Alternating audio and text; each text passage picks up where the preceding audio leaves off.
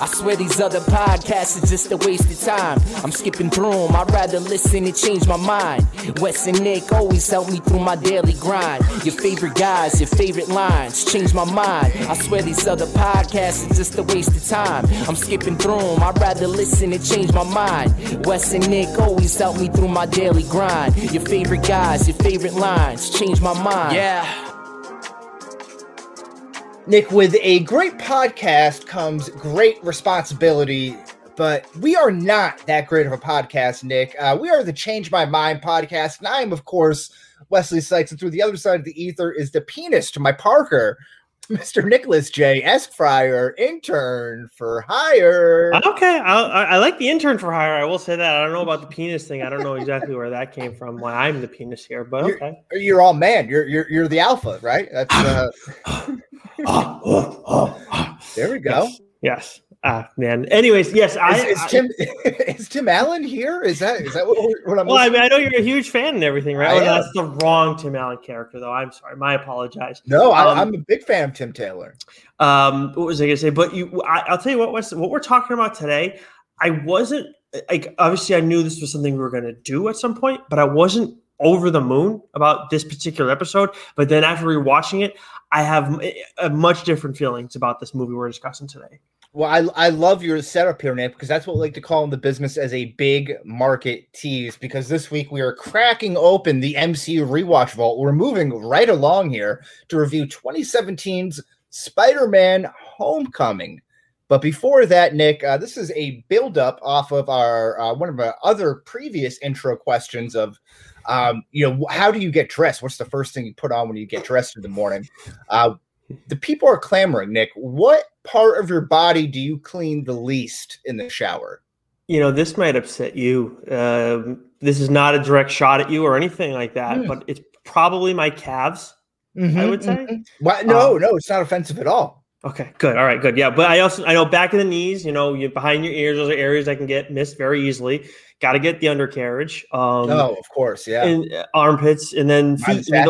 Those are the big ones, of course. So those never get missed. I would say probably, and then just in the course of things, it's probably my calves. Just, not something I necessarily look at a ton. Nobody else really does. So I agree with you. I'm like almost in 100% agreement with you. Because I was thinking about this the other day in the shower, as one might do. It's like the kneecaps and the shins. Like I'll wash the thighs, and I don't use like a loofah or a washcloth or anything. Just give me the Irish Springs directly into my hand, squirt it right in there. I'll lather it up on the chest, get it foamed up on the chest there, and then disperse it around the rest of my body. But I'll work it through, down to the up to the knees. The top of the thighs. Yep. And then around to the ankles and then the feet in between the toes and all that stuff. But never really the shins. The shins kind of, I think I'm okay for some reason. I will definitely get the shins just because I'm going down to reach my feet and it's right out in front. But yeah, no. And I also, never forget your rear end either, because I always think of, it's maybe weird, but I always think the undercarriage. I think that's all kind of encompassing, This is true. But when it comes to that area specifically, I always think of Mr. Deeds.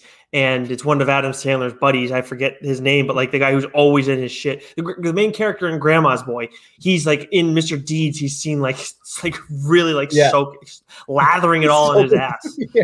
I'll never forget that. So. Oh yeah, I do remember. I think of him in the shower quite often. Just stop soaping your ass. Yeah, exactly.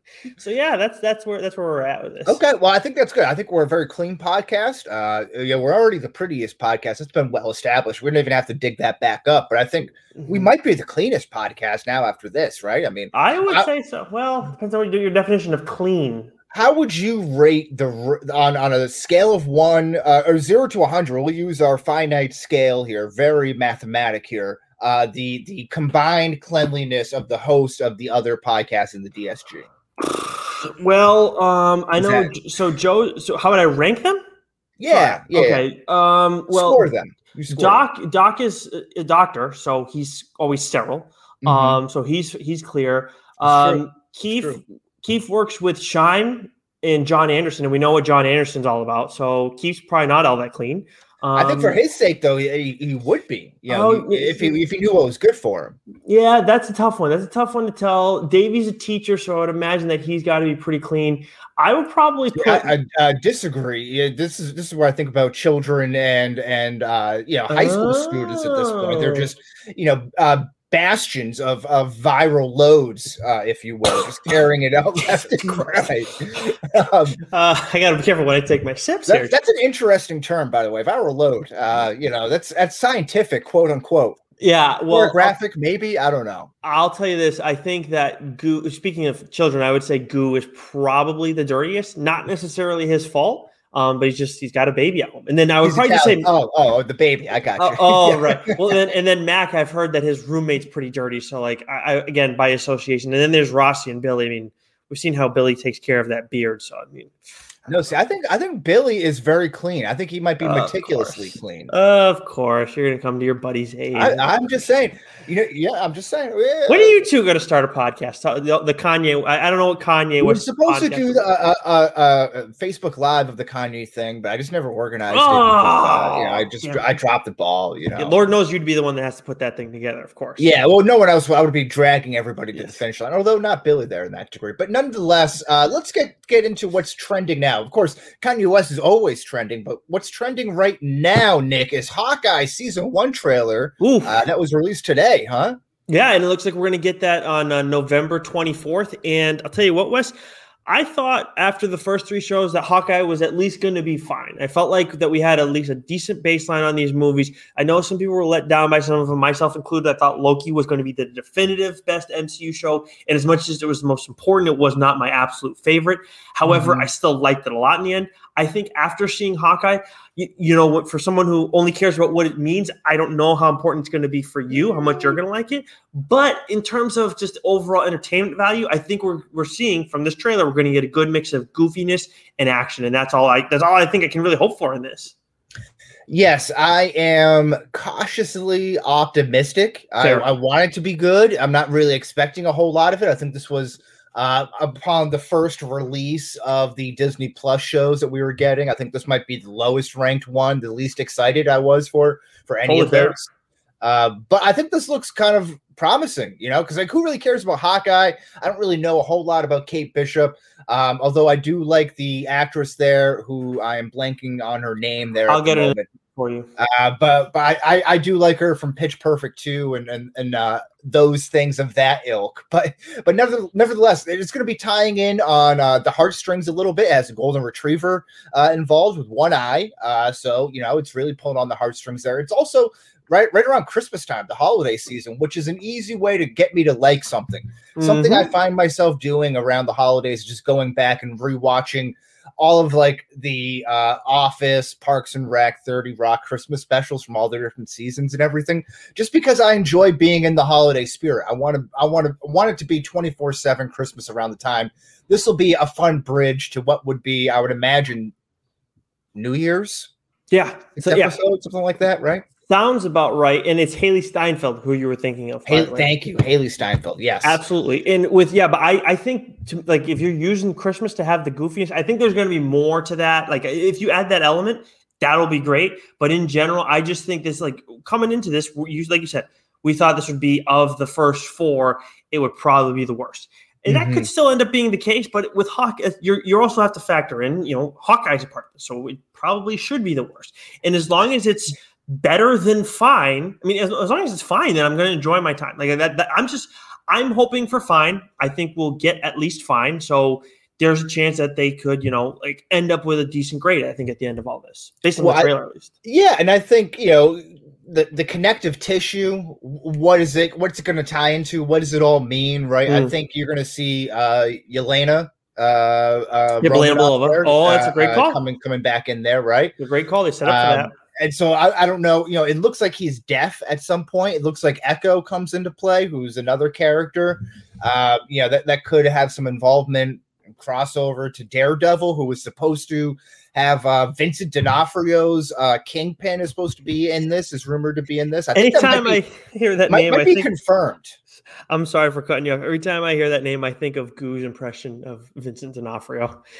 the whole high pitched voice like Vincent D'Onofrio, whatever that's from. I think of that every time. I don't know. I can't. I don't know if I'm in on that joke. I would like to be on one day. It's on his show. He doesn't. I don't know. Anyways, you have to ask him to do it on your show. I'll ask him. Yeah, I'll ask him sometime. But yeah, so I think those are some interesting factors to it.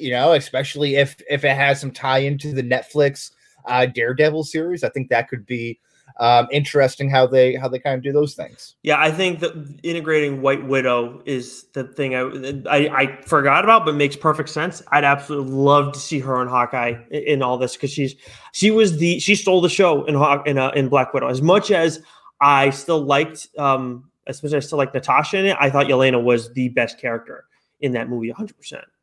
Well, we have Dr. Joe Gilmore here, who is a 3-time Idle Hands Stein hoisting champion. So talk about someone with good hands. You know that. He says Hawkeye is going to stink, but I'm interested. I got a little note for you here because, in my doing my internet sleuthing, my YouTube researching, the storyline that where this is supposed to be derived from, is a Hawkeye comic book, and it's supposed to be a graphic novel, and it was supposed to be like one that was really good. So people were really talking up this Hawkeye. I think it was just called Hawkeye. Okay, you're gonna have maybe something to think about for TLDR. Well, I had a Hawkeye book that I had set aside that I would possibly do on the show by a writer who Joe and I like quite a bit, Matt Rosenberg. But I would like to know which one it is. So you and I are gonna have to talk afterwards. Maybe I'll send you a link. Yeah, drop you a line. Yeah, that way Joe and I can kind of scope that thing out because obviously we did that for Shang-Chi and that was huge. Speaking of which, I know we got to get to What If, but I do want to mention that we talked about Why the Last Man on TLDR last week. So that's TLDR 47. That show starts this week. If you're watching us on the stream, it's starting tonight. It's an FX on Hulu show, so you'll be able to catch it on Hulu if you don't watch it live. But if you want to know more about that series, whether it's before you watch the first episode or after or whatever, make sure you go listen to TLDR. I really, really enjoyed that series. Written by Brian K. Vaughan, one of the best in the business over the last few decades. You hear us talk about Saga all the time. That's the guy who wrote Saga. So I have very high expectations for this series. I got a question for you here. If Y is the last man, then why is his name not Z? Because his name's York. I don't know, but that's a good point. I guess it kind of flows, and then his name's Yorick. So why the last man feels like they're starting to ask a question and then just kind of lingers off. It's like Joe Biden giving a press conference, I don't know if it was that. Thank you. I'm here all weekend. Tip your waitresses. I don't know if it was exactly that, but I think you're kind of along the right line of thinking. Speaking of nearly dead, we have What If Season 1, Episode 5, Zombies, Nick, Zombies. What did you thought? Okay. I was excited before this came out. I'm going to answer my question before you. Sorry. But I was excited about this when I first heard about What If. I was like, all right, cool. This seems like fun. And then I got less and less excited about it as it came up. Pleasantly surprised with this. Okay, good. Because I felt like some of the guys in our chat were like they didn't like it that much. Or maybe a little less apprehensive to say they didn't like it. I loved this one. I thought this was one of the better ones that we've gotten so far. It was my second favorite one. Yeah. Yeah. It's between you didn't like the Avengers one, right? With No, that was my favorite today. So the Avengers one today, this one here, and then very close with T'Challa. And I like the Doctor Strange as well. We're very much in the same ballpark. And again, we talked about it last time with Strange. You definitely changed my mind on how I feel about that. I didn't love it at first, but in terms of what does it all mean, that is definitely the most important one in all of it. And we'll talk about that more, of course, when the season ends. But Zombies was right there for my second favorite. I'm not. I don't want recency bias to get in the way of it, but I will rewatch it all before the show, before we do our full episode. Mm-hmm. I thought it kicked ass. Well, I think it drew on a trope that we're going to be talking about in our main topic here, which was the Spider-Man home POV video thing, which I thought was very fun about how to survive a zombie apocalypse. Zombie land type of thing, right? So I thought that was kind of fun. Again, a lot of cool deaths. So I think this was, campy. I think what My other podcasting partner, Goo, says on What If, we talked about Marvel's What If, would you listen? A Marvel What If podcast was like you or I, this is like fan fiction at its fullest. I know it's derived from comics and stuff like that, but you know, the idea of all right, what would happen here? This all feels like great fan service. Yes, that's exactly what it's supposed to be. It's supposed to be just different. And I was actually listening to an interview. I forget who it was recently, but they were talking about Marvel What If and how the title, like things under the umbrella of Marvel What If, have not done well in terms of sales and whatever in comics in the past. But when you go and take a story and then you just turn it into a What If and like a longer, more fleshed out sort of thing, and then you don't call it What If necessarily, like Marvel Zombies in the comics, like those are going to be more successful. And I think that right now it's a good little taste for us, but I think there are some of these stories that if you had gone and fleshed it out more, well, we probably would have enjoyed it. But yes, that's what you're talking about is largely what it's supposed to be. And in a show format, it's interesting. So I have a lot of feelings about it. And actually, we're talking about like before the show, our scheduling and everything. This is supposed to be an 8-episode season, if I'm not mistaken, right? 8 or 9. Okay, I can't recall, but yeah, I hope it's 9. We got to add this in. Actually, that's a good. You're right. Yeah. I hope it's 9 because if it's not 9, that's gonna. If it's 8, I think then that episode would be the day we're supposed to do Venom, and then Dune's out around that time too. So things just get all October's jam packed month of October here. What was not what will be jam packed? Part of my French here.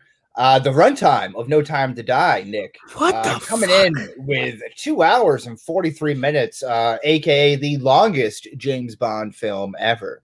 And I'm not talking about in the bedroom, folks. You know what I mean? Well, it could end up being that as well, but well played. Although age is not on his side in this one. I don't get it, Wes. I don't understand why you feel. I am not the person on this show, or I mean, in the freaking DSG, to complain about the length of a movie. I mean, I love Lord of the Rings and those things, even the extended cuts. Why the fuck are you making a 2 hour and 43 James Bond movie? Like, I know it better be a great. I love Ana de Armas. I love Daniel Craig. I love Christoph Waltz. Like, it seems like they're playing kind of like he's going to be doing like a Hannibal Buress type thing. Or Hannibal Lecter, excuse me. He's not outing Bill Cosby as a Bill Cosby though. That's not what he's doing. Okay. But no, he's doing a Hannibal Lecter type thing, which could be interesting. I don't know. It seems again to use this word that I feel like I'm really harping on here, derivative. But we'll see. I'm going to watch it. I don't know if I'm going to see it in theaters, but. Yeah, we'll figure out if we're gonna. I know we've like toyed with the idea of doing an episode on that, but I forget where this was gonna fall on our schedule and everything. But 2 hours and 43 minutes, man, I feel bad asking anybody to like sit through that necessarily. It just feels right. Like it feels like this falls in line with what James Bond and the people who run that franchise think of itself. Like yes, like of course we're gonna do this big grandiose thing, and like the fact of the matter is like people don't really care about James Bond all that much anymore. No, I think he definitely still has an audience, but it's not like it used to be. I mean, that's what's happening with action movies now. Like you can't. It's hard to make a good action movie unless you're unless you're Marvel right now or some serious legacy characters. And I know Bond's still there, but it's not the same. You're right. Yeah, or F9. It's the Fast franchise and it's the Marvel franchise. If you want to make action movies, or the Expendables. But by the way, Joe in the chat says he's a sucker for James Bond, and apparently I'm going to have to be the one that reads the Hawkeye book. Okay. He's already calling dibs. MTV VMAs. I always like to bring this up when they come out, Nick, because it was something much like James Bond in a way, was something that was once held near and dear to my heart. It was celebrating 40 years of MTV.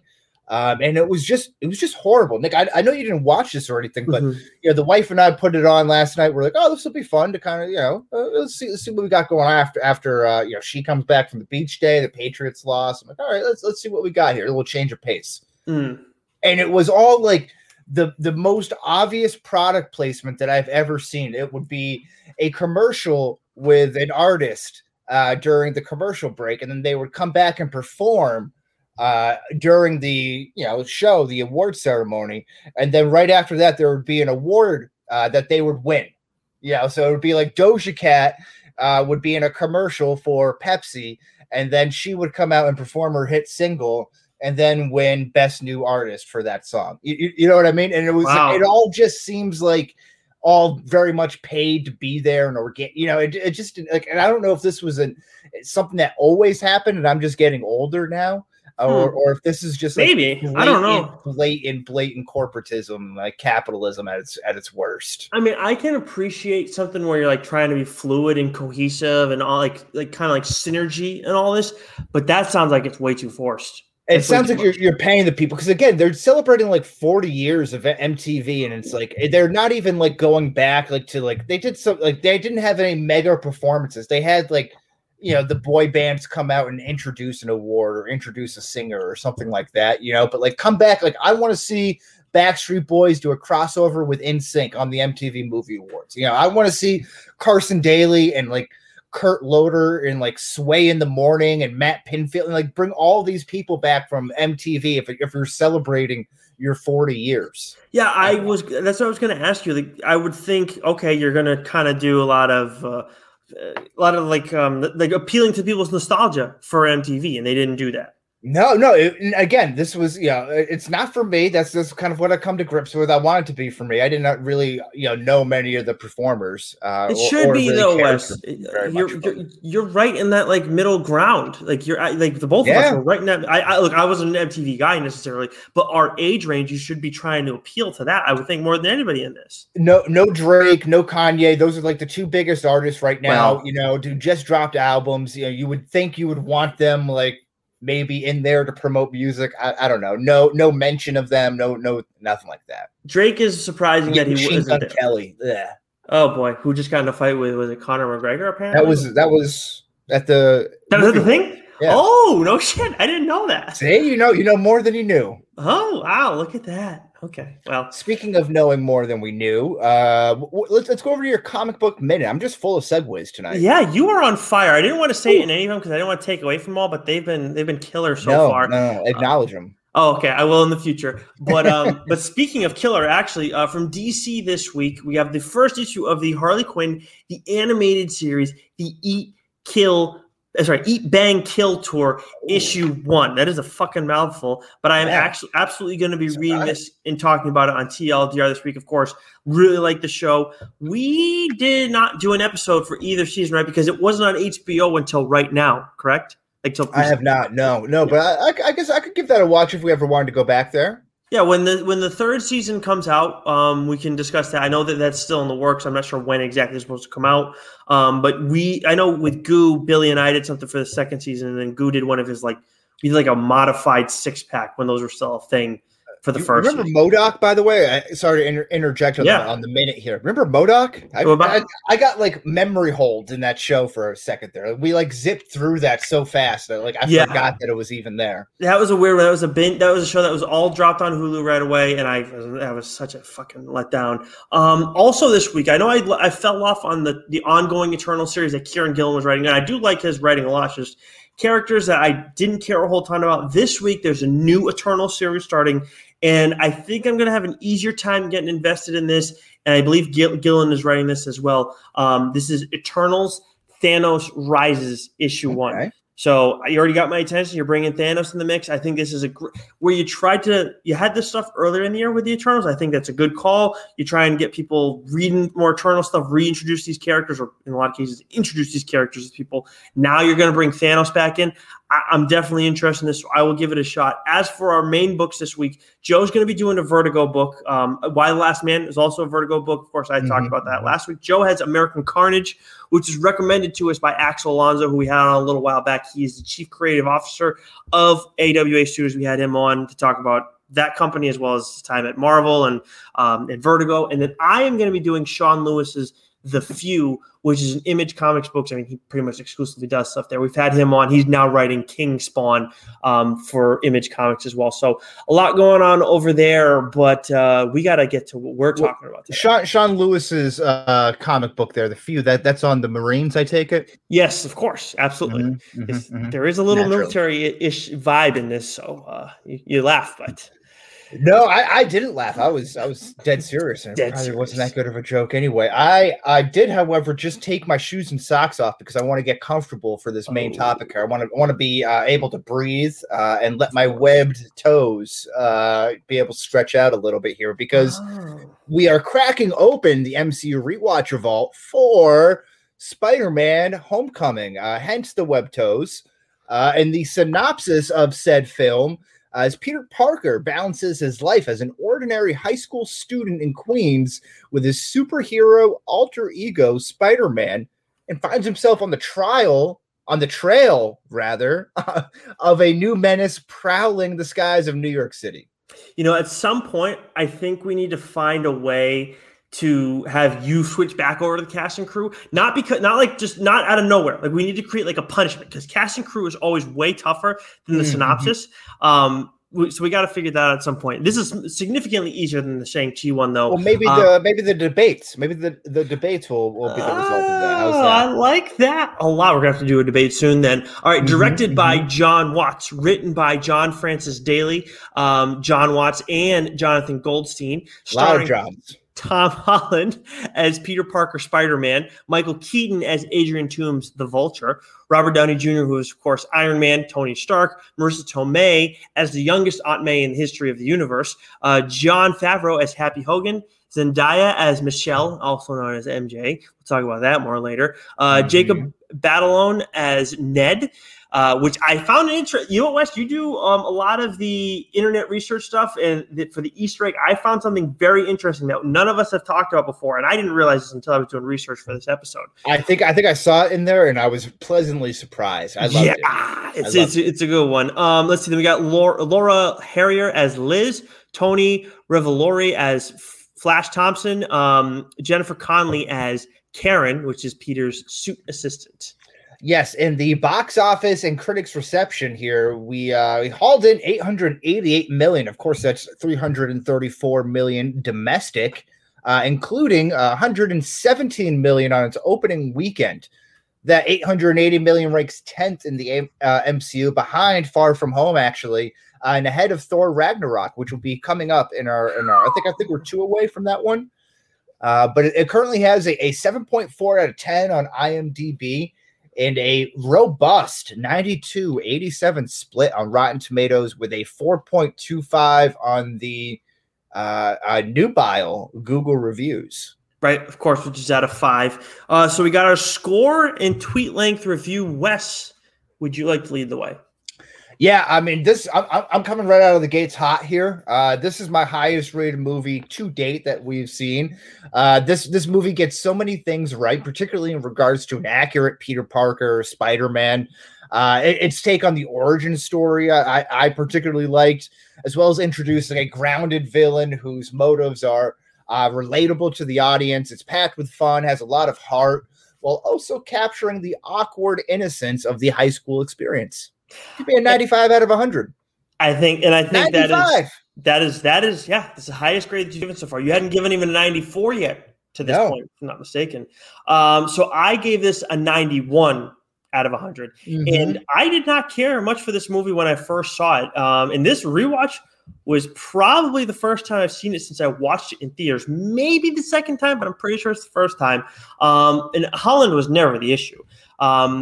I enjoyed his performance the first time around, but now I have a much greater appreciation for how the Vulture was written for this movie. Yeah, so this is one of the rare instances where I'm given a higher score than you do here, Nick. Yeah, does not happen often. And this ends up putting it as a tie for third or tied for second, right? On our grade. A tie for second, but I think our tiebreaker is the higher score of the individual scores here, right? Is the tiebreaker here. So we have at 93, we have Spider-Man: Homecoming, Guardians of the Galaxy, and Captain America: Civil War, with the tiebreakers going in that order, right? So Spider-Man, Guardians of the Galaxy, Captain America: Civil War. Our number one right now, I released this on our Twitter handle at Change My Mind Pod. If you want to see this, actually, Captain America: The Winter Soldier still holding number one by a thread, by the hair of its chinny chin at 93.5. Yeah, I gotta say, as much as I have the same grade for Captain America: Winter Soldier and Guardians of the Galaxy, I am surprised that Guardians of the Galaxy is not our number one on this list. I do think, like, when we talk about our old, like the greatest movies in the MCU, I mean, it's still at the top, but it's going to slide down because of a couple other major ensemble movies. But I thought that would be tops, going into the Endgame stuff.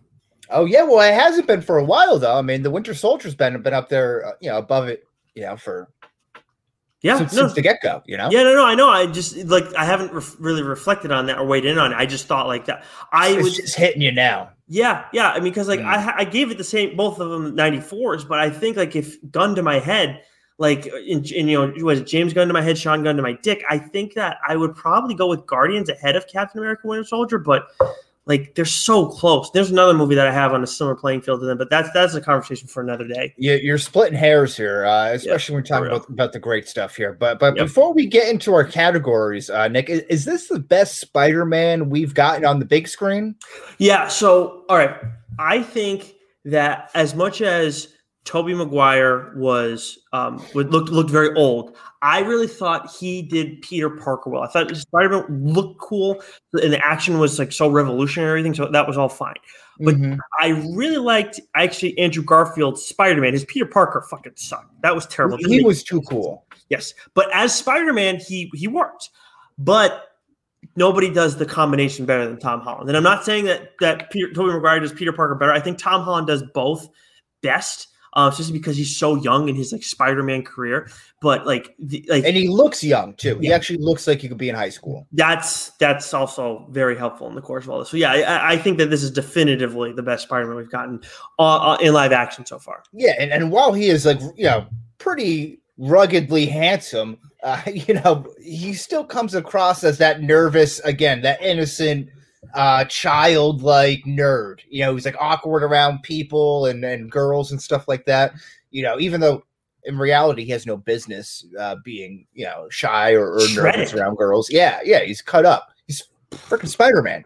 But also, if you want a little bit more insight and conversation and debate on the Spider-Man topic, because it's one that I know is near and dear to my heart, I know to both of our hearts, but I can speak for myself here.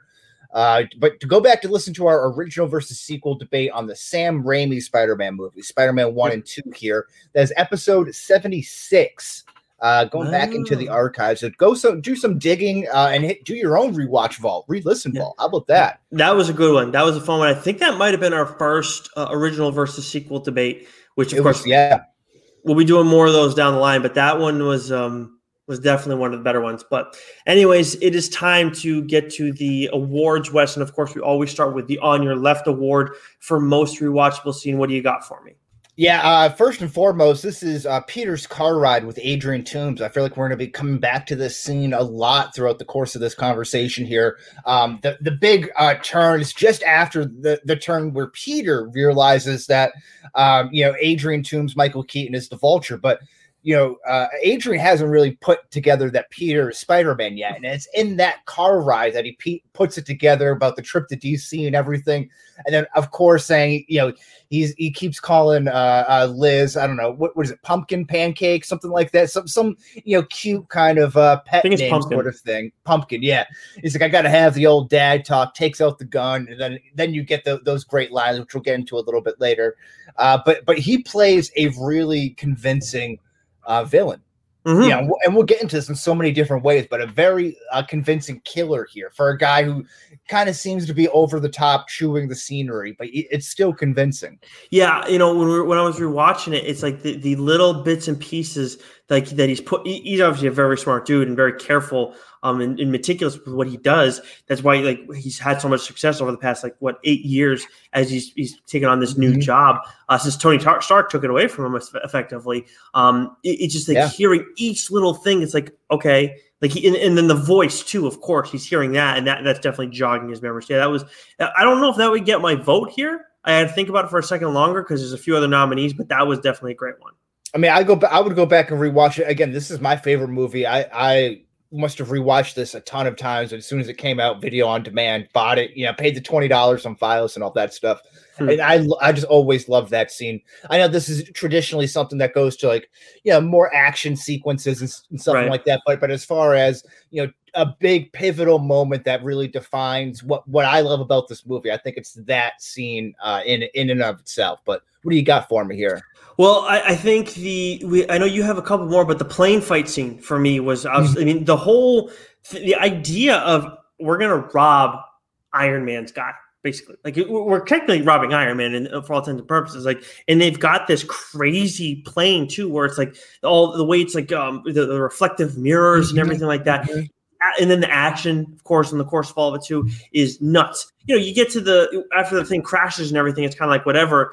But everything from the crashing to when that Vulture and Spider-Man first landed on the plane, it was just like, this shit is nuts and intense the entire time. And of course, we don't know if Vulture is going to survive this whole endeavor or not. So I thought that was really well done in the action in that. I mean, there's a few other good action scenes in this, of course, but that was probably my favorite action sequence in all this. See, it wasn't. There's a couple other ones. There's one other fight scene that I like, action scene that I like, that I feel like features Peter a little bit more. What I liked about the plane fight scene is that it features Adrian and the Vulture really well, and his tech and everything like that. From a Spider-Man perspective, he's up in the air. He's not really in his element where he can sling around and like attach to stuff and everything, right? So, but I think that's pretty cool to see what Toomes can do, what Phineas Mason the Tinkerer can do, and all that kind of stuff. That's like them at their peak. So I think that's pretty cool. And again, the idea of heist and hijacking a Tony Stark filled tech, plane.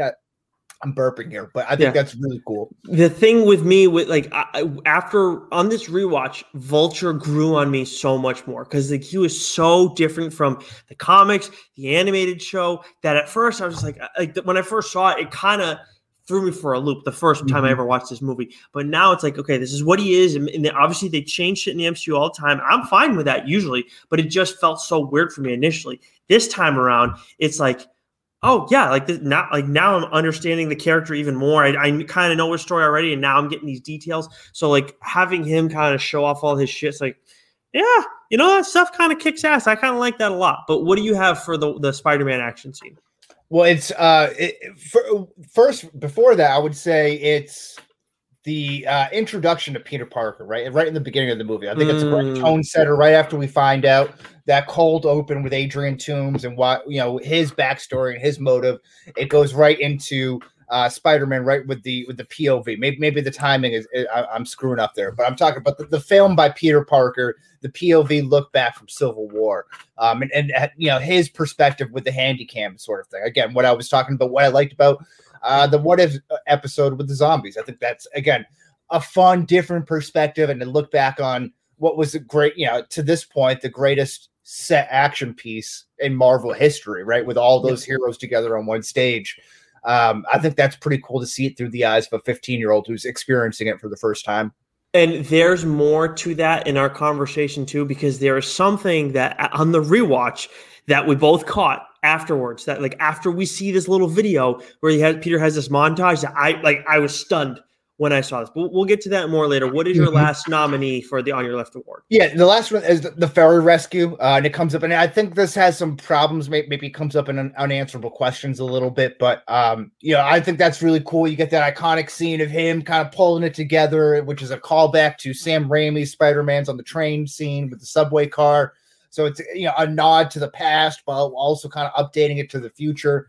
And again, this movie kind of does this a lot with the Washington, D.C. trip, the fight on the plane, the golf course, or here, it's putting Peter in situations that are a fish out of water type of element, where he's not really, in a place where he can utilize his abilities to his full capacity. He's out in the middle of water in this case. He's not out in the golf course where he can't sling and he has to run now. So I think it's an interesting take on a coming of age story through the prism of a superhero or a comic book story.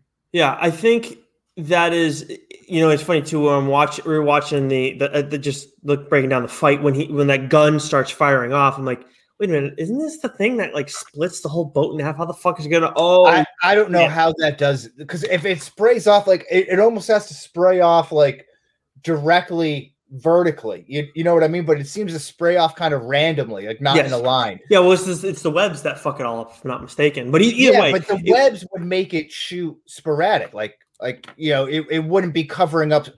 It wouldn't be missing a straight line. Do you know what I mean? Yes, yeah, you're right. Either way, I thought that was a good scene. I think all of these are definitely rewatchable, but my vote still goes to the one that I brought up. I think the plane fight scene was my favorite scene in all this. It's Toombs. It's got to be Toombs for me. We're going to be split on this one here. Either way, it's Toombs. Toombs is a winner. Yeah, Toombs big winner on this. Yeah. So then that brings us to the America's Ass Award, Wes, which of course, what aged the best? And you got our 4 nominees for this one. Yeah. Let's start with Marissa Tomei. I mean, just yeah, of course, yeah. Just, I don't think we need to say anything else. No. I think you got it covered there. 2 words, Marissa Tomei. Yeah, and I think we'll get the big winner out of the way here. The Vulture reveal, who's to be Liz's father. I think everybody caught by surprise. I don't know what that says about us as a culture, but it caught, I think, everybody by surprise here. I don't think nobody saw that coming. Yeah, I mean, I just think it was very, very well done. And yeah, I thought, even rewatching it, it's like, yep, that's Vulture's daughter, and I'm watching the whole way, and it's like they really never ever give us a tease to her, like that being the dad, other than he's not there like the one time we see the mom first. Yeah, exactly, right. Amazing. It's good stuff here. And then again, I think just an honorable mention. You get the age accurate Spider-Man. You get the take on the origin story. Shying away from how Peter gets his powers and the Uncle Ben death, something that we've seen too many times over and over. We don't need that again. Like we've spent how many times going over Batman's death with the pearls and stuff like that in the Opera House. So I appreciated that. I thought that aged really well. But the Vulture reveal, all time. Yeah, absolutely. That's definitely number one. And honestly, when I first watched it, I didn't feel like everybody else did after that first one. I was not in that camp where like everybody loved it. That was still something that was like, oh, this kicked ass. Like this was really good.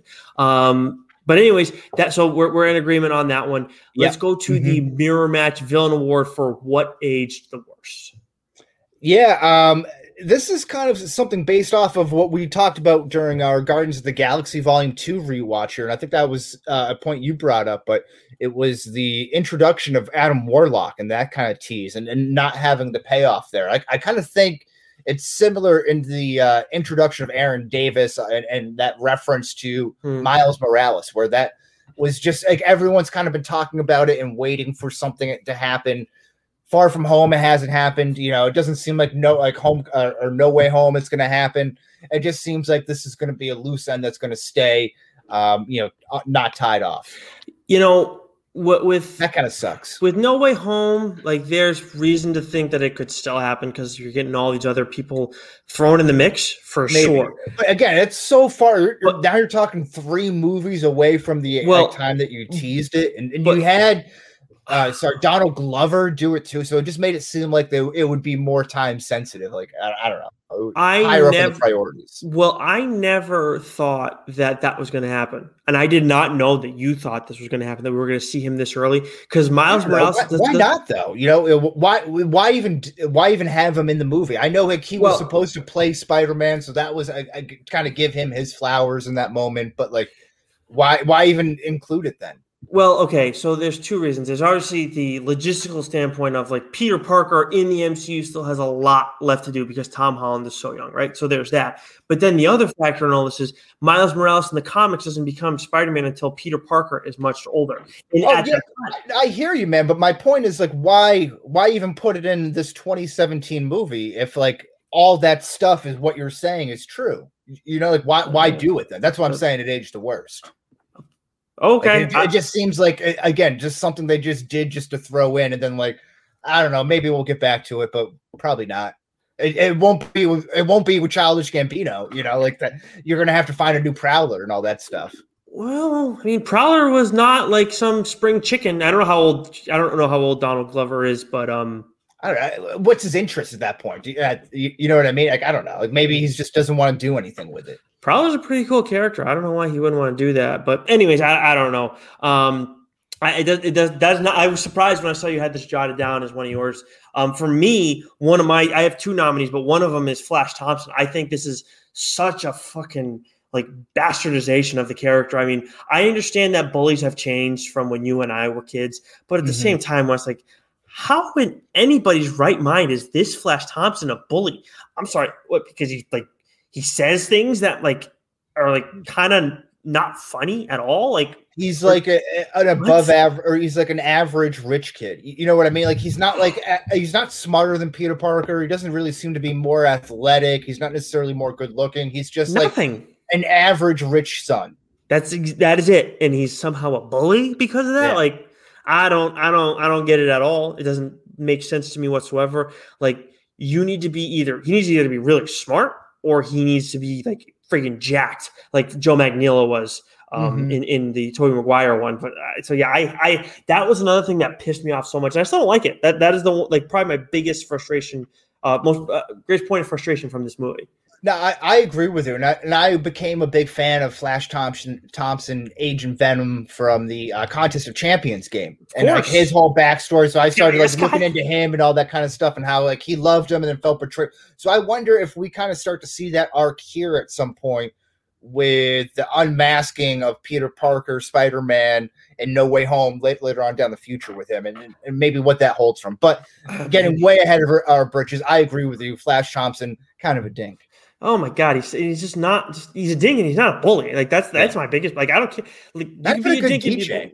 Yeah, no, none of it. And then the other thing, this is a minor one, but it's just like, and this is semantics for sure on my part, but still, the way they handled MJ, I have no problem with Zendaya doing it. I think a different take on that character, but still enjoyable. The biggest thing is like her name is Michelle. Okay, like, well, so why not make it where her name is like she has like a preferred nickname as Michelle, but her actual name is Mary Jane, and then that's where the MJ comes from later on, where she wants to change her nickname. Lord knows we've heard of people making up their own fucking nicknames, right? So yeah. I don't understand why you just completely dump Mary Jane, other than the fact like that it's such an old school name. Like you can totally write around it. I didn't like that. The only thing I could think of, and I agree with you, I thought that was kind of like a cheap way of doing it, but like the only thing I could possibly think of is that if she was MJ, then your whole storyline with like from the get-go is Mary Jane, then your whole storyline with Liz and the he had a crush. No, Liz is like there. I know Mary Jane and Gwen Stacy are the popular ones, but Flash, I was in of course the research and everything. I didn't know this because this is like really old shit. Liz has been around like she was a love interest before them. Yeah. I don't know how serious it was, but like she was. And for Flash Thompson for that matter too. So I don't know where that came from.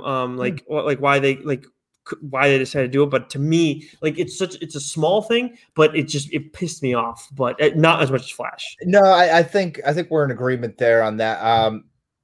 Yeah, it's still the Aaron Davis, and that kind of bothers me. That feels out of place for me. So I think we're split. We're split there. Yeah, it's going to happen once in a while.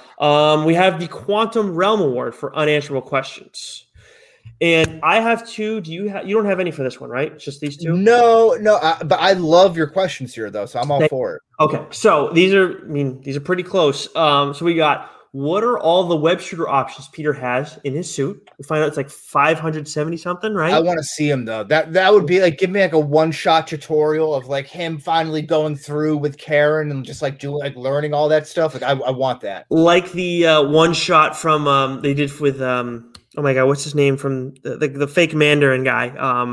Trevor Slattery. Yes, Trevor Slattery. Yes, thank you. So that's one. And then the other one, I think I might be a little more interested in this. What are the other jobs, kind of like Adrian Toomes, that have been created in the MCU by the madness that ensued from the Avengers initially? Right. So this is kind of where the first time that we get an inside look of what happened, what it's like to be an average person in the world of superheroes. Right. So it's like kind of starting to see the fallout for it. Again, also why I really like this movie, because it kind of starts to raise those questions and brings them to the next level a little bit. And I think that's where you relate to Toombs, is that he's just a regular construction guy trying to getting screwed over by the man, another billionaire who's, causing the damage and then getting paid to clean it up afterwards, right? As we see explained a little bit later. So you're kind of rooting for the guy, it's like, this guy's get screwed. If that was me, like, I'd be pissed too. He got totally fucked over. I thought they did I'm a little disappointed in myself that I didn't appreciate this character more the first time around, but very well written. Love. And I think I don't know which one gets my vote in this one, which they're both mine. I feel pretty. And just a question off of that question, I think, is like, how irresponsible is the oversight of Stark Industries, more specifically Happy Hogan, where like all this stuff is just out on the streets and you don't know it? Like, I don't know. Like, yeah, it wasn't for Spider-Man, right? And also, actually, why? Maybe this could be an unanswerable question. Why did Tony Stark not tell Spider-Man that he told the FBI to look into this shit? Like, could have resolved like the whole the fairy thing. Could have easily avoided that. Communication, bro. Communication. Either way, I think those are both good questions, but I think in the end it would be quicker to get the answer for the web shooters, so I'm going to go with that. Yes, I like that too. Yes. All right, so we have what does it all mean? The top Easter eggs and ties to the MCU West. Where do you want to start? Yes, you want to take the end credits? I'll start with the mid credits here. Sounds good. You flash forward to the near future where Toombs is in prison after getting arrested and breaking up his whole family, moving to Portland there. And he meets a former associate from the ferry, Matt Gargan, who has a scorpion tattoo on his face and who wants to know who Spider-Man's identity is. But Toombs does not give up his name because he saved his daughter and then himself. Like, he really owes a debt of gratitude a couple times over to Spider-Man. But this raises my question, Nick. Is this the sixth villain that we don't see in No Way Home? Okay, I really would love to see Scorpion. That would be cool. Part of me thinks, Wes, that it would. It has to be Mysterio, right? Well, it could be Mysterio. That's actually a really fucking good point. But I can easily see it being Vulture too, because it's like they all know, like all these guys come in. It's like we heard that you know, like that who Spider-Man is. Like, we're gonna fucking kill you if you don't tell us who it is. Oh, I see that. A little against his will, hold him hostage. Okay. But then it's like, and then he joins them either way. So, or he could say, like, I already saved Peter once. Now I'm not saving him again. So I would love to see. I would say I would prefer Scorpion of them all because I want to see what his suit looks like. But then I would bet that it's either Vulture or Mysterio. But I think, oh God, I gotta say Vulture. Vulture's the sixth one. But is the Shocker still in the picture? I'm the Shocker. I shock things. There's no way he could be the sixth one, though. There's no way they're gonna hold that back on us. We could see him again, though. We could see him again for sure, and we could see Scorpion, kind of like what they did. Was it Spider-Man 2 or like the Garfield ones where we saw the Rhino? You could easily see the Scorpion. Yeah, just kind of pop in there, or like a Crossbones type thing in Civil War. Yeah, mini early boss. Yeah, I love that. That'd be cool. Just just to see what his suit looks like. I want it because I think it would kick ass. I'm right there with you. Right there with you. So then we have the end credit scene, which is also probably known as the biggest middle finger from Marvel to fans ever. Captain America's PSA on the value and virtue of waiting, patience. Of course, this is a standing troll job, Wes, but I got to say, like, they're the reason that we stick around waiting for end credit scenes. Like, what the fuck, guys? Like, you're going to give us a middle finger, but you're the one that did this. I specifically remember having to pee so bad. And I'm at the Mashpee Common Theaters, and I'm standing up right next to the doorway to get out of there. I'm just waiting, and I like have to go. Like, it is painful. And then they play that, and I'm like, you have to be fucking kidding me! And I better walk out of there and just like I think a couple kids are next to me, and like I was just so pissed. But now I look back, I think it's funny. I think it's it's funny. It's funny now because I've forgotten as we're watching. I'm like, what's the end credit scene for this? And it's like, oh shit, that's right. They did all these videos. Once you see the white screen, it's like, oh wow, this fucking guy again. But yeah, that was very well done. And we had one of the better Stan Lee cameos here too, so where he appears out of the window during Peter's failed attempt at stopping a theft. And he's like, "Hey, that's his car there." But that's not the funny part. Is when he calls over to the lady across in the other building. He's like, "Hey, Marjorie, how are you? How's your mother?" Yeah, that's it. That's it. It just cuts away. Perfect Stanley. I honestly like some of these. I think most people feel that way too. Like they don't think of the Stanley cameo, when you're rewatching it necessarily. But going into it, it's like, how's he gonna appear? What's he gonna do? We don't get him anymore. Yeah. But they've recorded a few out. I can't remember how far out. Yeah, I think the last one. I mean, it wasn't in Black Widow. It wasn't in Shang-Chi. So I think it's done. Oh, maybe you're right. Fuck. Okay, that would make sense. That's too bad. This next one, I did not. As we were getting ready for the episode, of course, Wes and I jot notes down so that we can kind of see and sometimes have to read things off to you guys. Mm-hmm. And I did not see this note when before I watched this movie. I was blown away when I saw this character, and I was watching this with Lauren, and I'm like, holy fuck. And I don't want to take away from the note that you pointed out first. So go ahead and lay this one on the people. Are you talking about the street vendor? Yep.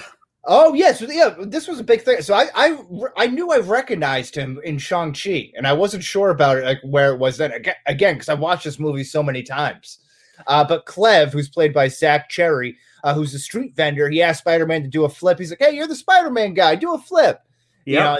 But he is also on the bus doing the live stream during the Shang-Chi bus fight there. And then later on in Shang-Chi, when they're referencing his fight in the gulag there, he's like, "Oh, you're the other guy who was in the other viral bus fight." Like someone's like, and again, referencing to the greater universe that everyone knows who Spider-Man is. Everyone knows who Shang-Chi is here. It was crazy though. I mean, I saw this and it's like, wait a minute, that's the same fucking guy. And it's not like in Shang-Chi we see him and it's like as close as you're seeing Wes and me right now if you're watching this on the live stream. But in Spider-Man, he's like it's a pretty far away shot from when we see this character Cleve. It's the voice though. Yeah, it's the voice that does it. And he's in his hairstyle too, like really sticks out. It's like, holy shit, that's the guy. I was blown away. I was glad you saw it, but at the same time I was kind of pissed because fuck, I thought I was the only one that saw this one. I'm pretty sure there was some I think he's a stand-up comedian or something, or like a YouTuber, or like a short video TikToker, that type of thing, Vine person, but internet creator, maybe that's the term. I don't know, but it was some viral campaign for him to get into the MCU as like a regular character. I think there was like some petition, .org or something like that. And it must have worked. It must have got enough crowdsourcing there. It's nice to have those little characters though that kind of connect to the greater, like just little tiny people that we see every once in a while. And actually, that kind of leads into one of the ones that I found, which is a very, very strange one. So Kenneth Choi, who played Peter's principal in this movie, was in another MCU movie as well. But he played a different character. He was in Captain America, the First Avenger. And in my research, as far as I could tell, I didn't know if this would fall under the Sleuth Award or I felt like this is an Easter egg more so. I think this is an Easter egg, yeah. From what I saw. It did take some sleuthing. Yeah, so it's a little bit of a mix here. But basically he's playing the grandson of that character that we saw in Captain America, First Avenger, which I would blow away. The Howling Commandos. Yes, the Howling Commandos. Yes, thank you. Yeah, so that was the one that I was like, I saw him at first, and then I just kind of stumbled upon this in my research, and I was like, wait a second, you shitting me? That's where I've seen this guy before. Yeah, I think that's a great little note. And the actor who plays him is actually one of the funnier characters in The Wolf of Wall Street. He's one of Leonardo DiCaprio's little henchmen there, side guys. Yeah, I remember. We got another instance of this, Nick. Here we have Mr. Roger Harrington, of course, played by Martin Starr.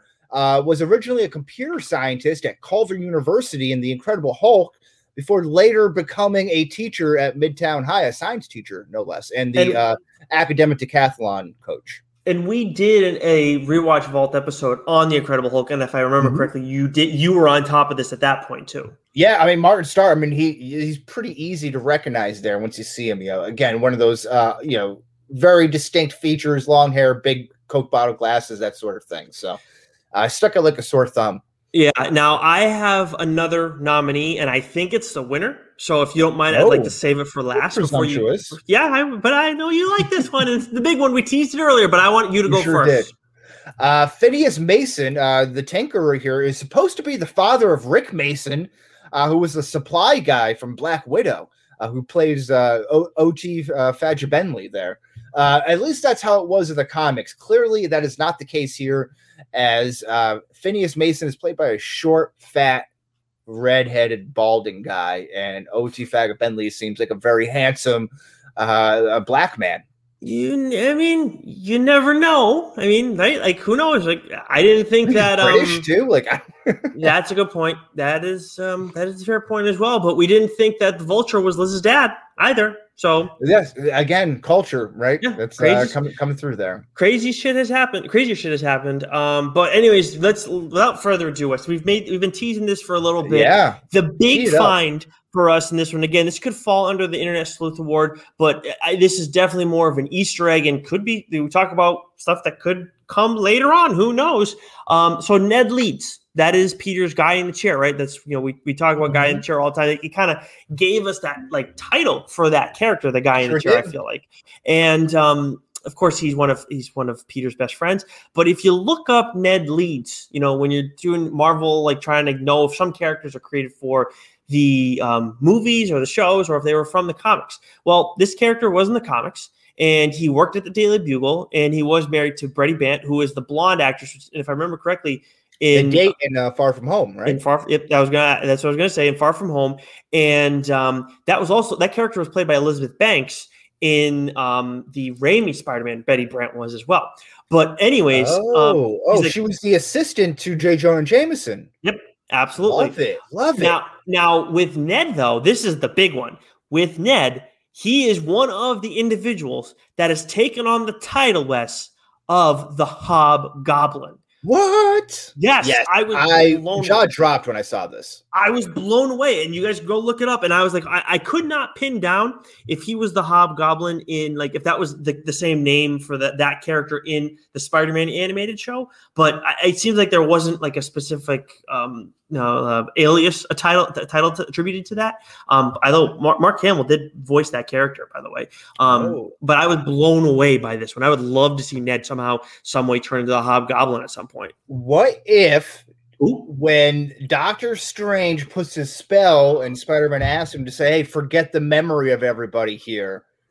He's like, wait, what about Ned? What about everybody else? And Ned and some people that he may love, like Flash Thompson, perhaps, or love him, get upset at the fact that he wiped their memory without telling them, without their consent. And that's what makes him turn to the villain. There are a lot of ways you could do this, and that would be awesome.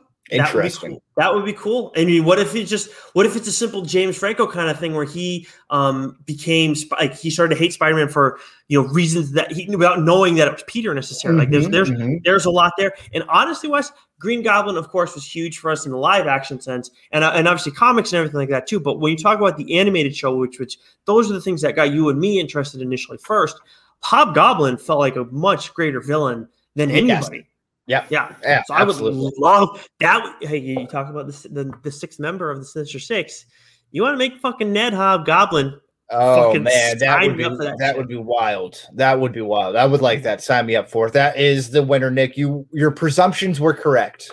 Thank you very much. Now it is time for your number one section of the show, award of the show, the Shield Internet Sleuth Award for Internet Research on the movie. Wes, take it away. Yeah, we'll keep this kind of short and brief here. The writers were, quote, giddy when they first came up with that twist. Of course, referring to the Vulture plot twist reveal, because it's taking the obvious tension of meeting the father of the girl that you have a crush on, multiplying it by 1,000 when you also realize he's the guy that you've been trying to stop the whole time. And again, I think that's just speaks to how excited and how impactful it was for the audience when the writers were that excited about it coming up, like, oh, this is going to be great. So I think when that comes through in writing, Nick, you and I are both two top-notch writers. When you're excited about a certain topic or generally interested in a certain topic, that's generally going to come through in your writing, whether you want to or not, right? It's just going to come through by osmosis, maybe. 1,000%. It makes a huge difference. Marvel made a laundry list of components from the previous two franchises to avoid, including conscious decisions to stay away from referencing characters who appeared in previous Spider-Man films. Aside from a few major ones, your MJs, who else? Your Aunt May's, your Flash Thompsons here. Right. But they wanted to stay away from the Uncle Bens, the overuse of the New York City skyscrapers, as I mentioned, and the Daily Bugle as well. And the note on the Daily Bugle, which I think is interesting because we're going to get this in No Way Home here, is they toyed with including the Daily Bugle, but wanted to do it the right way, a way that feels contemporary. Yeah, and I respect that. And of course, we've seen, since that we get J. Jonah Jameson back. I forget what his actual show is called, but I would like to see the Daily Bugle. It's like an internet type, like Alex Jones type show. I don't think it's like a newspaper that you can pick up extra, read all about it type of thing. I don't think you're getting that, which I think is cool. So that's what they did, right? So this is, again, showing the foresight of, the Marvel team at play here, right? So like, 2015 when they're writing their script, they're like, hey, we don't want to do this, but yet in, I don't know, 2018, 2019 when they're doing Far From Home on a teaser, stinger end credit scene, they're like, let's put this in here. Yeah, now's the time to pull the trigger. So I think that's cool. And I think so that is his show, right? It is called the Daily Bugle in that? I don't know. Whatever it is, though. It's like, again, just like the Alex Jones type show. Yeah, I would like, if that's, I forget, and we'll obviously do that rewatch at some point, but I would like to see the Daily Bugle as like an online publication only. Like that would make more sense to me. Mm-hmm. But either way, yeah, I think that's a really good one. And right now that's probably going to get my vote for this award. Well, in this one, again, this kind of speaks to like staying away from the Uncle Ben stuff. It chose to focus on the high school aspect of the characters, drawing a lot of influence from John Hughes films. Of course, Ferris Bueller is like almost like complete scenes, like shot for shot remake in there. Rather than making a quote drama and weight of the tragedy that leads to the origin of Spider-Man, of course, with Uncle Ben's death. They felt this would differentiate him from the other MCU superheroes as well. Daly said the film was about Parker, quote, finding his place in the MCU, with the writing team wanting the film to focus on him coming to terms with his new abilities, not yet being good with them, and carrying with him some real human fears and weaknesses. So again, his nervousness, awkwardness through high school is that vehicle to explain his introduction to the MCU and stuff like that. So I think that's kind of next level stuff. I think that one's probably my number two. I still think the overuse of things from previous or the use of things from previous movies gets my vote, but that one definitely came through.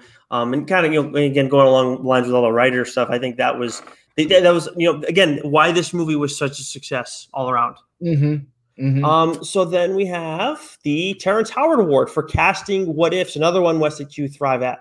Yeah, so the Spider-Man, we went over this during the Captain America Civil War rewatch, which I might recommend as well as the Black Panther introductions there. But a couple names just to go over: Asa Butterfield, Timothy Chalamet, Chandler Riggs, who's from The Walking Dead, Tony Revolori, actually. So again, another instance where you have one guy auditioning for a role and then bringing him back to be the villain, with Loki and Tom Hiddleston and Thor and all that stuff, right? Charlie Rowe was another guy from Rocketman there. But Adrian Toomes, the Vulture, these are some interesting ones here. We have Michael Shannon, Woody Harrelson, and Gary Oldman. Yeah, and for those who can't picture Michael Shannon, he was General Zod in the Henry Cavill Superman. And I don't think, I don't know, man. I mean, Woody Harrelson, he could have done a good job. Shannon? Yeah. Yeah, I like Shannon. I think he's a good actor. I think Harrelson, Gary Oldman's an outstanding actor.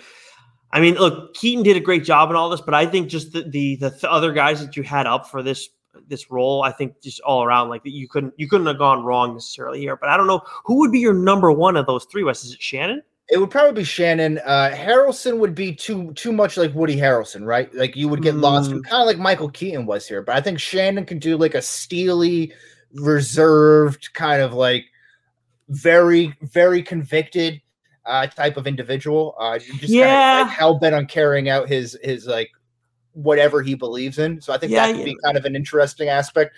Gary Oldman just morphs into whoever you want him to be. You won't even recognize it's Gary Oldman. So I think that could be interesting. But he's just plays the villain in every role. It feels like it. But you've won me over though, because Gary Oldman, as much as Michael Keaton was Batman before, and now he's not, he's playing a different role. Gary Oldman was I know he's played like Sirius Black, and of course was it Dick Cheney at one point, or and then who was the World War the British Prime Minister? I can't remember his name. Churchill. He plays all these.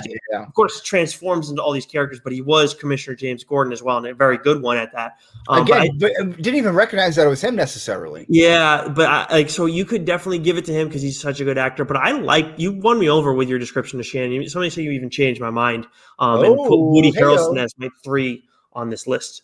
Woody Harrelson has a bird nose. Like, I think that could work.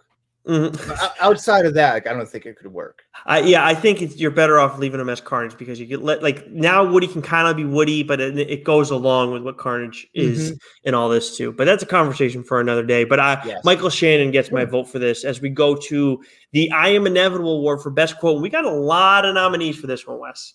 Yeah, I think this one, we'll go with my favorite here. This is my other co-host would be, also agree with me on this one here. It's Adrian Toomes to Peter in the car scene. Again, I told you this would be coming back up in a lot of different ways. He says, "I'll kill you and your whole family. I'll kill you dead." Yes. And how he delivers that line, "I'll kill you dead," as if that is supposed to make sense. And how no one just burst out laughing at that. Are you serious? I think if someone had a gun to me and said that, I would still laugh, just maybe out of nerves. What does that mean? You'll kill me dead. It invites a whole Larry David Curb Your Enthusiasm type of thing, where you're in the middle of a shootout and he's like, wait, what does that mean? Kill you dead. And then you just, everything stops and you just have a breakdown of what that means. I think when you talk about when we talk about best quote best quote is there's some things that you can reuse in the course of daily life, and or in stupid moments that maybe don't make sense, which is the case here with "I'll kill you dead."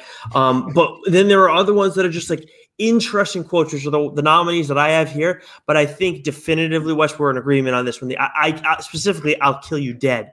Is the quote that lasts from this one the most. I'll kill you dead. Of course, you have Aunt May saying at the end of this movie the "what the fuck," which was kind of there's the whole shock of the moment, and then it's what's she gonna say? This is a Marvel movie, still as much as the Sony movie, and then it's oh my gosh, she almost said it. Then there's MJ, her probably best line in all this. "I'm not obsessed with him. I'm just super observant," when she lists off all things that Peter has quit. But I think my number 2, I guess I was saying this, is from Mr. Harrington. "I couldn't bear the loss of another student on a school trip. Not again."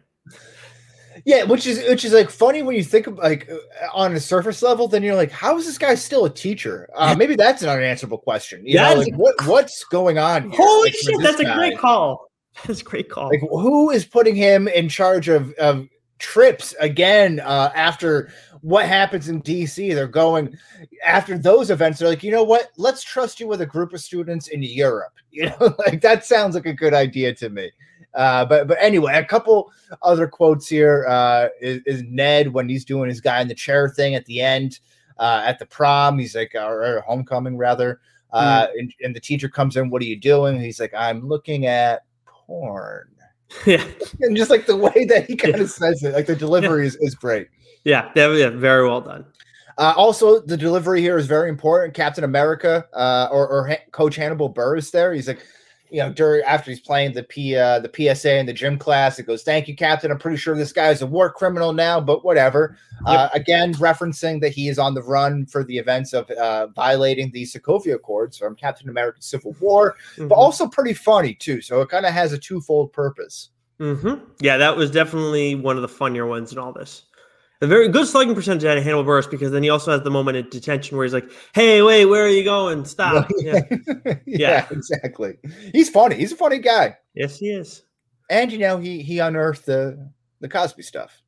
That's right. Yeah, that's right. What I said earlier. Yeah. Yes. Yeah, it's a callback from earlier. Yes, of course, we love callbacks. And then we have one more, I think, from Iron Man, right? Oh, yeah. Where did I see? I didn't even see that. Yeah, if you're nothing without the suit, then you shouldn't have it. I mean, that's a little bit more of a serious one. Probably sums up the overall themes of this movie here. Much like Iron Man 3, this is kind of taking a page out of that book.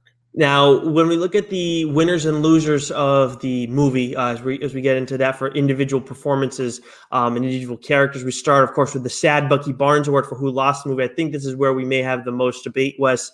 I have Liz, because, of course, Peter, like messing around with her, pulling her heartstrings and everything. I think that's it. I completely overlooked that. Yeah, okay, absolutely. Yeah, and then obviously the situation with her dad. I think the character Flash Thompson is also a big loser here because he fucking sucks in this movie. Mm-hmm. And you had one nominee as well. Yeah, well, Happy Hogan takes a lot of L's here because, like, you know, he's carrying around, you know, as a chauffeur for a 15-year-old, and then he has to kind of check in with a 15-year-old and all this kind of stuff. And then, you know, he gets all his shit stolen from Avengers Tower. Like, that's not good. A whole plane crashes on his watch. Like, he takes a lot of L's in this one, but it's definitely Liz.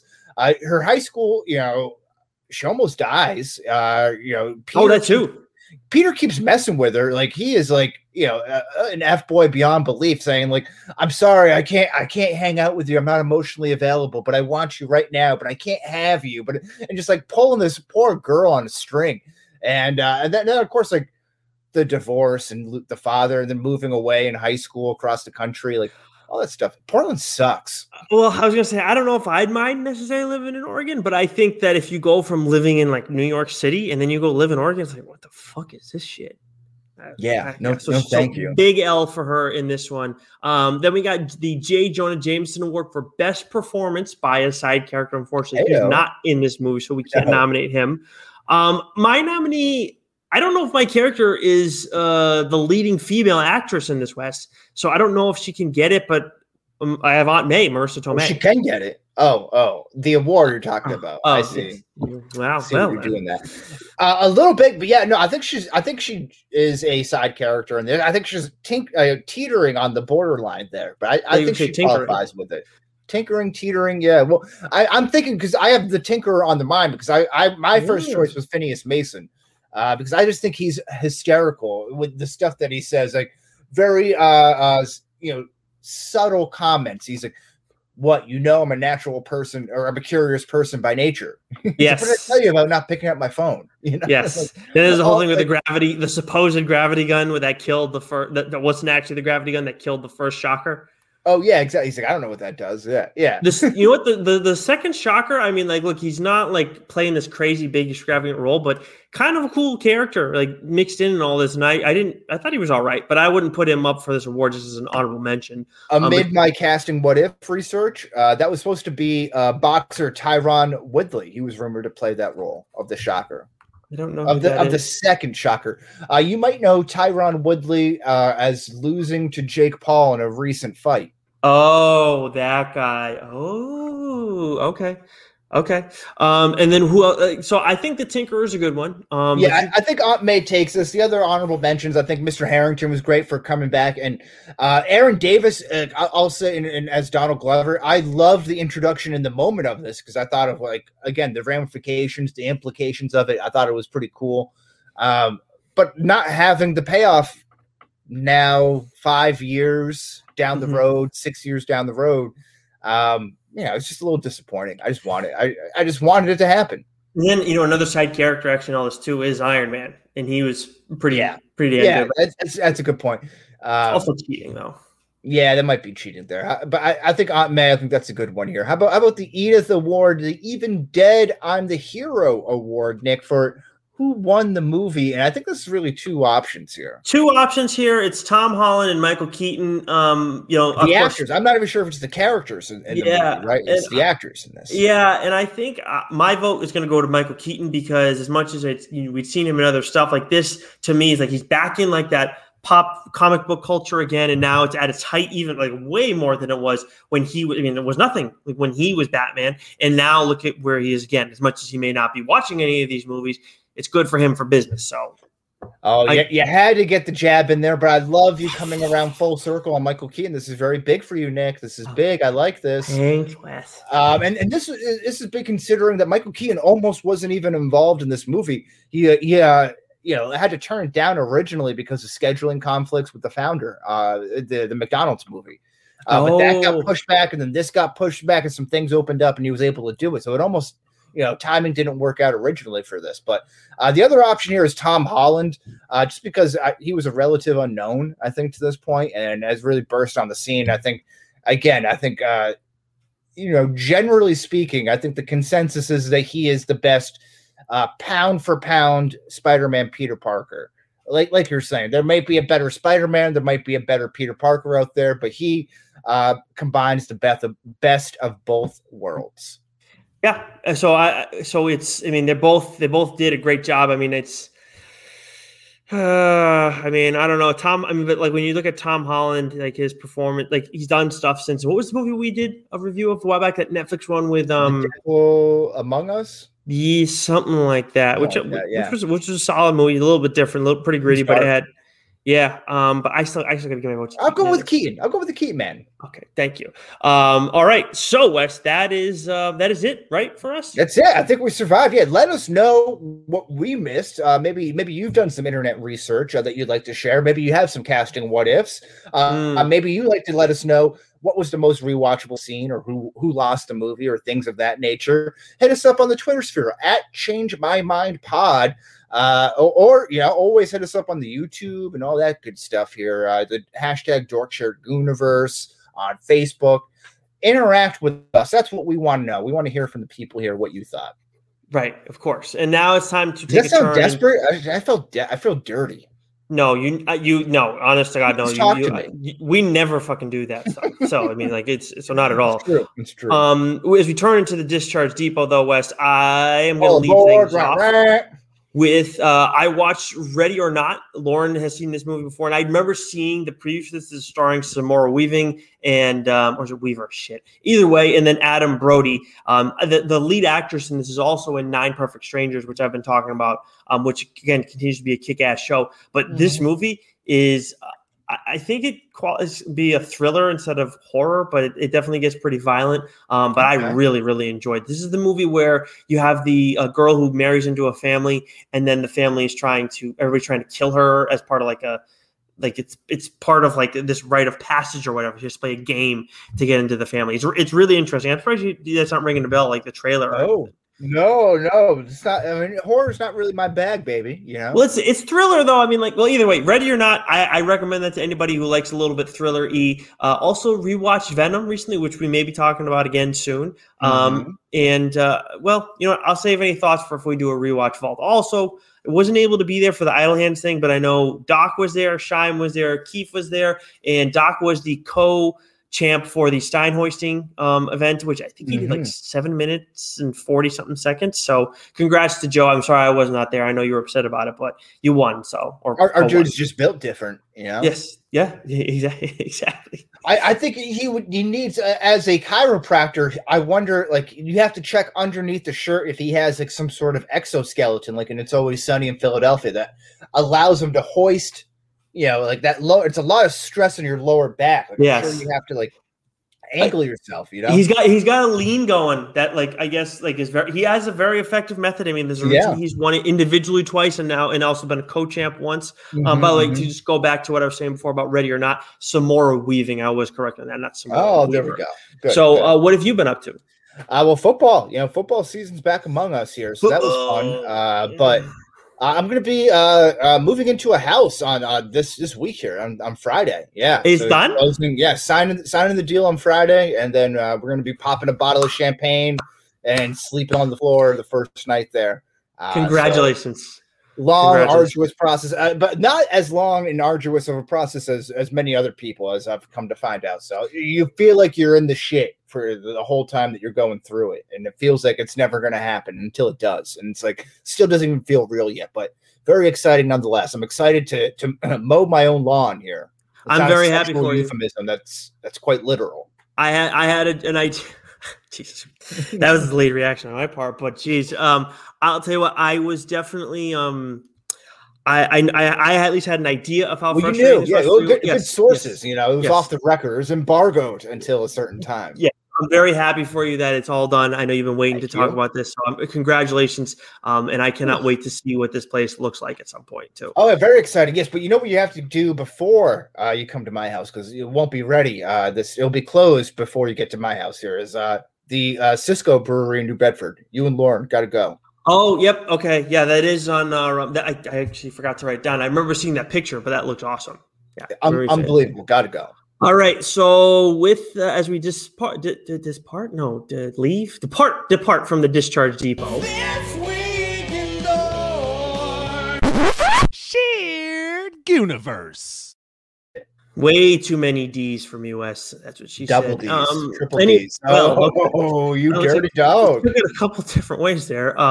Speaking of D's, Dork. What is this PlayStation event that they're doing? So I thought they had some sort of big PlayStation of where they're like talking about all the new games that came out. Oh, like yes. Yeah, they have them. They had the new Spider-Man game, the Wolverine game, and then what's the other one? They're reproducing the Star Wars Old Republic thing.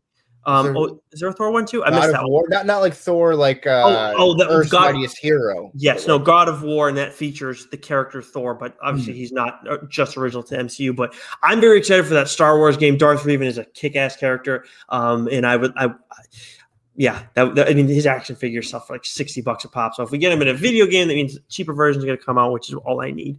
Anyways, Mac and Goo, they are doing another summer movies episode. It looks like. Oh, this has to be like volume 3 or 4. Yeah. Yeah. So obviously, there's quite a few things that have come out over this summer. As for the People for Communism podcast, I have no fucking clue what they're doing. I know they've been doing wrestling recently. I think they're going to be catching up on the quarantine camps that Australia is putting up right now, and they're going to be giving an inside look of that. Oh, inside look. Well, Billy has been away, so I guess we know what he's really been up to. Okay. Well, yeah, he's been building up those quarantine camps. Well, there you go, Bill. And I know for Psych, I've heard it both ways. The Pineapple Boys, they're actually back finally this week. I think it's been a 2-week layoff, so they're finally doing season 3, episode 3 of Psych. I think as far as our show is concerned, that's all they're doing in the future, season 3. Yeah, I don't know. I don't know at this point now. Yeah, it's ridiculous. I actually Doc tweeted out today. That is why I know, because obviously they've been off for a little bit. But again, for TLDR this week, I am going to be talking about Sean Lewis's The Few from Image Comics, and Joe is doing American Carnage from Vertigo Comics, which is, of course, a DC imprint that basically now that's DC Black Label. Vertigo is no longer around. And then for, let's see, What If? We talked about Marvel's What If. Would you listen? A Marvel What If podcast. What are you guys doing this week?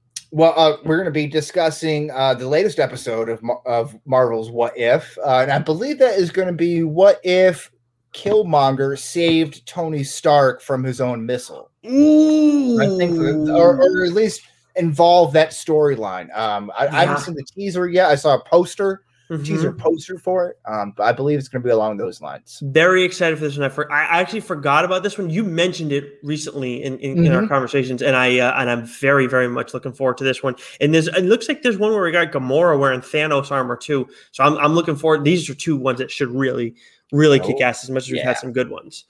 And then speaking of video games from earlier, make sure you follow Davey, Shime, and Doc. They're all doing a bunch of different shit all the time over on Twitch. As for next week, Wes? We're going to be doing the same bat time, same bat place, as always. Alrighty. TBD to go with that? Did we do TBD or did we hammer on something? Venom, we had. Right? Oh, that's right. Yes, yeah. Well, we didn't tell the people that, so either way. Big reveal. We're doing Venom next week. How about that? To capitalize off of the Spider-Man Homecoming episode that we just wrapped up right now, but also to get ahead of what is about to be released on October 1st. And as Wes already said, because I stepped on this sign off, same bad time, same bad place. Oh, as always, of course, you're not stepping on anything.